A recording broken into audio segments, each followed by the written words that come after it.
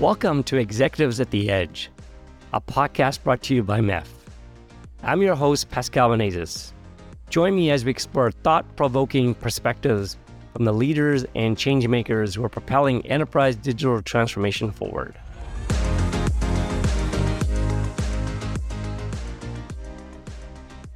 I am really so excited to have Frank Cittadino from Zayo Group, and he's the SVP of Edge Services. And today we're going to cover a lot of discussions on the edge. Frank, welcome to this episode. And if you can please tell us a little about yourself and about the Zayo Group itself. Hi, Pascal. Thank you for having me. My name is Frank Cittadino. Currently the SVP of Edge Services for Zayo Group. A little bit about me and my background. About 10 years ago, I started QoS Networks, which is an SD-WAN managed service provider focused on deploying, managing, and ultimately, driving better productivity for customers using SD-WAN. Our differentiation in that company was really to drive a software layer on top of the SD-WAN that can drive consumability for large enterprises. As SD-WAN grew and service providers adopted the technology, Zayo was highly focused on deploying bandwidth solutions globally, using lit services and dark fiber, and realized, after they were taken private, in a private equity deal a few years ago, that they wanted to continue to expand the enterprise focus, that, an acquisition of QoS Networks made sense to expand into SD-WAN. Subsequently, we joined Zayo, and we had a very successful year, delivering edge solutions, delivering SD-WAN to Zayo's customers and to new customers that we've sold together. So excited to be a part of the go-forward story for Zayo.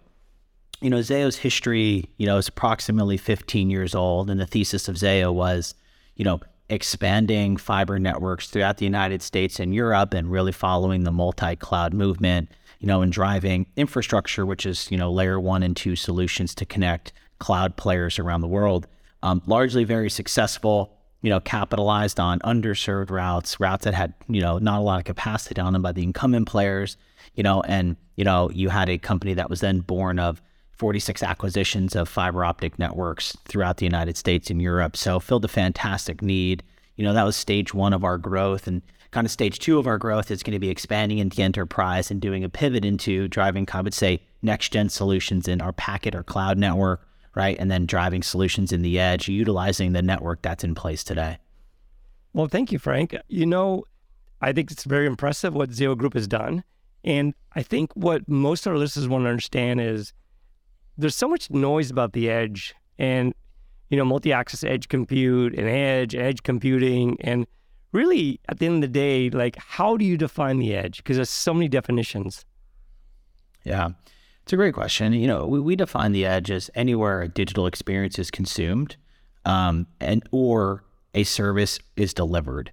And so if you kind of look at the marketplace today, there's many different edges, and everybody kind of has an edge, right? You have near edge, far edge, mobile edge, compute edge, right?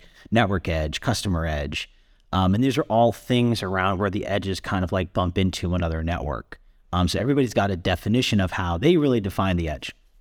I think here at Zayo Group, one of the things we do really well is we bring together kind of 3 different edges, which is the edge of where the experience of that application is delivered or consumed. B, which is the network edge, which is the middle mile solution where we have our fiber and the ground connecting data centers. And then C, which is the cloud edge, right? So if you take all 3 of those and put them together, we're the 8th largest internet carrier in the world, or 8th largest network in the world. And when we bring those together, we're combining lots of different edges. We enable the mobile edge with our fiber to the tower business. We enable the data center edge for our multi-cloud customers and players. We enable the edge or the hybrid edge where customers are taking their people out of buildings and having them be hybrid or from home, the hybrid workforce edge, right? Or it may be the mobile edge where customers are driving in a car where there's a SIM card in the car driving around connecting to a network. Zayo's front and center connecting all of that. So we play a pivotal role in internet connectivity in America. So one of the things I think many listeners struggle, and I think many people struggle with, is what are these use cases that drive the edge? I know it's all about delay and also some bandwidth, concerns. But, you talk about Industry 4 initiatives, smart factories, all these smart warehouses, connected vehicles, you're going to see smart glasses. So can you kind of give some use cases why the edge is becoming prevalent and why everybody's caring about it now? Yeah, well, you mentioned, multi-edge Mac, and I wanted to tie that back briefly. Edge compute as a whole is really an industry solve for a distance and reliability problem, where we want to take the core compute from the cloud, which is I would say hyperscalers, and push that more towards where the applications are consumed, right? Typically, this has been done by content delivery networks, but that's not really enough. That's delivering pieces of an application. So edge compute is really pushing that down and closer to where, these IoT devices, which you just mentioned, are consuming them. And that can be a car, a camera, digital glasses. I mean, what you name it, all of these things are consuming either services or microservices from some compute cluster somewhere. And the big thing has been, how do we improve latency to drive real-time decision-making at the edge? And so people are pushing compute closer into the metro, into regional networks to try to lower that down, so it's not having to go such a far different distance and be routed, between a bunch of networks, driving up latency and things like that. So that's the current use case. I think, one of the things we see in factories or manufacturing, which is a clear-cut use case, which is, you're stamping bumpers and, as the machine comes down, if your hand's in the way, can it stop the machine to prevent your hand from being chopped off?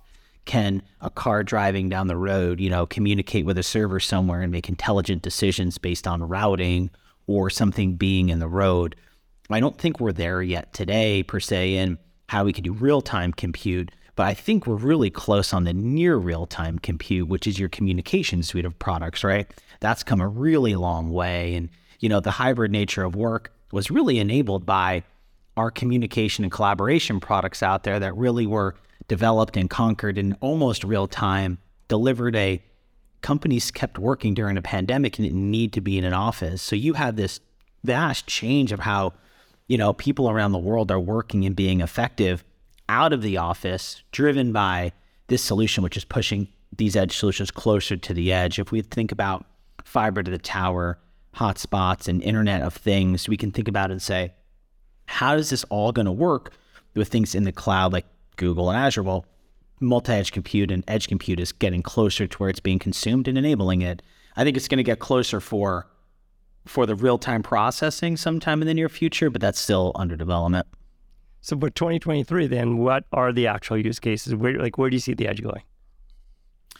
Yeah, the edge is really focused on security in 2023. I think SD-WAN came out and kind of revolutionized MPLS 5 or 6 years ago. Right now, there's two major things going on: security, I would say mobility, right? And mobility is really tied together with the hybrid nature of work, right? So as people transition out of the office, how do we drive mobility and do it securely? That's a big topic for 2023. Further term, edge compute's going to continue to grow legs. It's just not quite there yet. We've done a lot of work in UCPE and VNFs and trying to put compute, smaller compute clusters on customer prem, right? Things like that. It hasn't worked out where the investment into the device itself has given enough value to the customer to pay the price. So we're thinking about how we push edge compute out to the customer site or closer to the customer site. But in 2023, largely, the world is shifting into SASE a little bit more and still staying in, I would say, regionalized compute instead of distributed compute. And spending a lot of time securing that network, I think, is where 2023 is going to land. And you have companies there, that are making a lot of investments in security. You've got companies in SD-WAN like Cato Networks and, VMware who are focusing on security. And then you've got a kind of new school set of companies that are coming out in hybrid work, companies like CloudBreak, new startup, launched their Series A that takes all the best features of SD-WAN, instantiates that on a laptop, right? So you get all the performance benefits, all the security benefits, and all the multi-cloud benefits without any hardware. So it really reinforces that, hybrid is here to stay. And I think that's a really interesting use case. So I'm assuming more companies like that will continue to pop up. Well, Frank, that is actually a very good use case because I think you're spot on that SASE is definitely where the market's going. And I think it's still in a confused state. But cybersecurity, I was just reading an article by 2030, 20 something, 27, it's going to be $11-12 trillion economy. And everybody's concerned about that. And I think it's a very, very important use case. And certainly I think what you're saying is having a security in the cloud model, which is SASE, Secure Access Service Edge, or SSE, is what you're talking about. And so you need edge computing to do that because you don't want delay, right? And now, will Zayo Group actually deliver a SASE service and also an edge product for other people to put their SASE services on? Or that, I'm kind of confused. Yeah, a little bit of both. We're looking at a wholesale model where customers can use us as a middle mile for their SASE services.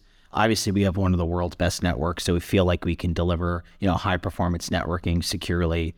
So I think that's one aspect, right? We're really interested in using the features from VMware on their NNIs, right, where we can tie right into their network and federate the gateways so customers can use it, carriers can use it, things like that. So that's one aspect of it. But you hit on another topic, which was how do you use edge compute to drive a better hybrid workforce environment? And I think that's where the newer school players are going to come out and say, well, we're going to use compute in the local metro areas to deliver a really high level of service back to the public cloud. So think about like this, where a user would connect without a device to the closest compute node in a metro, which is edge compute, jump onto a network and then get routed back to a larger compute data center, using what's the concept of an ephemeral edge. And I think that's what we're talking a lot about now is how does compute spin up, spin down based on demand in the network edge, or I would say in the distributed edge, versus going back to a static data center somewhere and then getting routed. So I think the ephemeral edge concept is going to be kind of key going forward. I think that's a very good label for where the edge is moving. And I think also, if you think about it, that the edge is, as you said, is distributed. And I think, your great use case of SASE is really great for 2023. But the bottom line is as you put on 5G, glasses, smart glasses, and all these 5G use cases that are consumer-based, or even, other 5G areas, private 5G, that it's going to need the AI ML processing to happen right then and there. So it gets back to AI ops. So what is, AI ops? Like AI, we just talk AI ML and have deep neural networks to be able to infer. But now we're using inference and AI to do operations. So why is that so important for the edge? And what is AI ops? And first of all, what is AI ops? Why is it important to the edge? And what is the future towards this kind of operational network management model? Yeah, great question. So, AI ops is an AI approach to standard network operations. And so one of the things we look at is in the edge, you have, thousands of sensors, beacons, right, devices, and all of these things are talking and doing different things at different times. And one of the things that we look at is a correlation between them to say, what is going on in the network and why is it happening? And then using AI to guess at a problem based on different things that are going on within the network. And that could be packet level issues, that could be heuristics, that could be several different things that are happening. We take all of that information, we compile it into a database, we look at it, and then we run, predictive analysis against it, right? We're looking at what has happened before. We're taking historical analysis and we're saying, this is what happened before when we saw these markers. This is what we predict is going to happen now. And then we run AI against it, and we run when we look at the AI and the correlation, it says we've correlated this to that, right? And we're popping up new correlation patterns that we never saw in massive contextualized data sets. So as you talk to have, 50,000 cars on the road in a city, right? We're looking and can take data from the 50,000 data points and say, we've correlated to this main root cause, and we get to faster root cause analysis of a problem. We can get to predicting what's going to happen in the network today based off certain markers we've seen and which we think will happen. We also tie that together with synthetics. And synthetics are, running transactions over a network to understand current health. We take that information tied together with historical patterns, and we kind of look and we say, this is what we think is going to happen. And from that, we'll get contextualized correlation and say, we've correlated all this stuff together, and this is where we think it's going. And then we take predictive action, and we can say, we're going to reroute your traffic based on what we think is going on, what we think is going to happen, and what we think you will encounter today. And that is really the AI piece to say, we're actually making decisions in a highly proactive manner that's taking many different things into account and making a guess at what we think is going to happen. And that AI model is getting a lot more accurate. I'd say when we first started, those things were 50, 60% accurate, right? Half the time it would route you through Alaska. Now as we kind of look to models like that, we could be significantly more accurate because we're getting better data over time. So are you really training these neural networks to be able to look at the inference of what you were seeing as traffic abnormalities and how to self-optimize the networks? Or are you buying this technology? Because it's very complex to train these data sets for these patterns that you're looking for.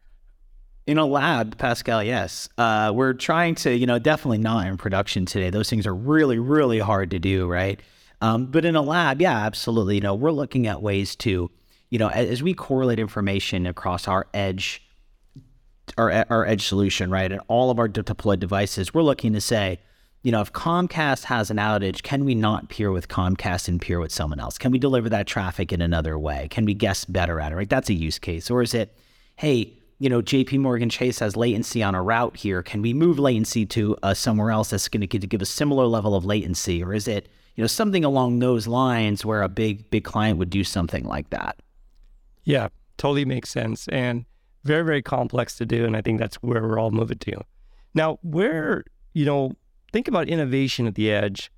What is something that excites you there? We talked about a lot of these areas and use cases, but what's really exciting? SASE is exciting, but there's a lot of great use cases in IoT and AI/ML, and certainly, smart glasses coming in very, very rapidly with metaverse. So what do you think? What's innovative and what's exciting? It's hard to ignore AI. I think this world is really going to, there's a lot of fanfare and buzzwords in AI right now, and so it's hard to ignore AI. I think I'm really excited about driving AI back into networking. I think it's really exciting. I think that's number one. Two is how do we leverage a better multi-cloud between hybrid cloud, private cloud, public cloud. I think it hasn't been solved. I think there's a lot of investment going into multi-cloud, secure multi-cloud, connectivity between Aviatrix or an Alkira or Proximo, things like that.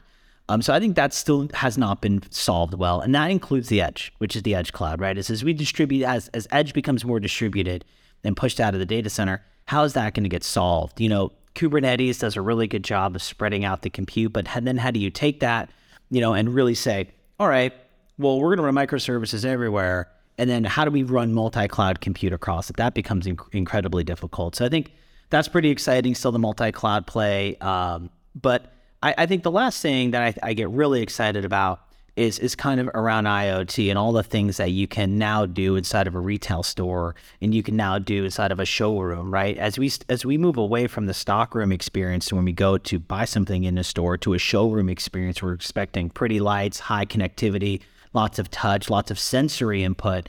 How do we drive a lot of that when we go into a store to drive a really solid experience? And so I think it's done with a lot of things you mentioned in IoT. If you walk into a standard, store, there's probably 50 sensors, 100 sensors, 50 beacons, right? That are all enabled by IoT. They're enabled by edge compute, right? That require a strong network behind it, require high security behind it.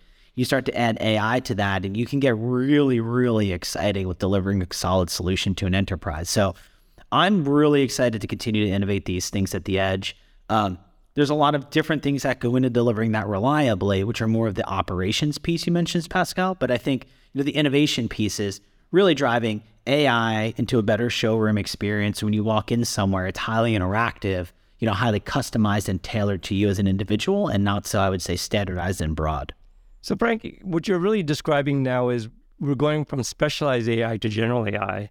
I think the open AI and what you're seeing with, Chat GPT is the idea that instead of specialized AI, where you're training to specific patterns, it makes the correlation. If you think about what you just described, the store, I have to now have computer vision to recognize what's going on, have video analytics that is AI-driven, that then ties into sensors. And this generalized AI, we're not quite there yet. And I think the open AI, initiatives we're trying to get to generalized AI. What's your thoughts on that? Yeah, that is a great question. And you're exactly right. We had specialized use cases for AI for the past 4 or 5 years, right? In the last 2 years, it's really gained a lot of momentum. I think there is a concept here that we continue to explore, which ChatGPT does, which is moved into the general AI movement, right? Which is using AI, I would say, in a multi-domain way. So as we try to look at the different domains of where AI could be used, we had it in a singular domain before, let's just say in operations, right? How do we use now AI across domains to make better decisions where we're inputting to the model AI-based decisions downstream? So before we had a human consuming an AI-based platform one-to-one. Now we're going to have AI feeding an AI platform. And as you kind of go down, it's going to continue to build on itself. Where I get most excited in generalized AI is when we get into kind of video processing AI for the AI to understand what's going on and give an input to a network system, which is based on AI to give an input to a human to make a decision. I think the way that the AI is going to interpret video, sound, interaction will be key in how we have responsible and safe AI, because I think that's a very large piece to what we do, is being responsible with our AI to say, the AI to say, I saw this, well, a human saw that. Who's right? And I think there's a lot of different ways that model continually needs to be trained to really deliver a high value. So you're exactly right on. I think the most exciting piece is where can we take AI in 2023, which I still think is super nascent and new, but where could we take it to drive better networks, better edge decisions? You know, Pascal, tying this back, we made edge decisions on where we were going to put our network years ago based on where customers said they needed a data center facility. We want to change that model in 2023 plus to say, we think you're going to want to put a data center in Melbourne, Florida, something like that. And they're going to say, we don't have nothing there, but we're going to be like, yeah, but in 2 years, the population is going to be there and you're going to want it. Here's all of this data set that we're forecasting to happen and you don't even know what's going to happen yet. That's where we start to get really exciting to say, we're going to build things that you don't even know are going to happen. And we start to get 2, 3, 4 years ahead of, our customers and really speculate. And if we're right, I mean, it could be a total game changer for how we deliver networks. Well, Frank, always a pleasure to talk to you. So insightful. I think this whole episode was so incredibly precise about the edge and, specifically at the end here with AI. So I want to thank you, and our audience, I'm sure, thanks you. And I'm looking forward to seeing you again sometime in the future. So thank you, Frank. Thank you, Pascal, for having me. I appreciate it. I look forward to chatting more in the future and, continue the conversation on these, highly technical solutions.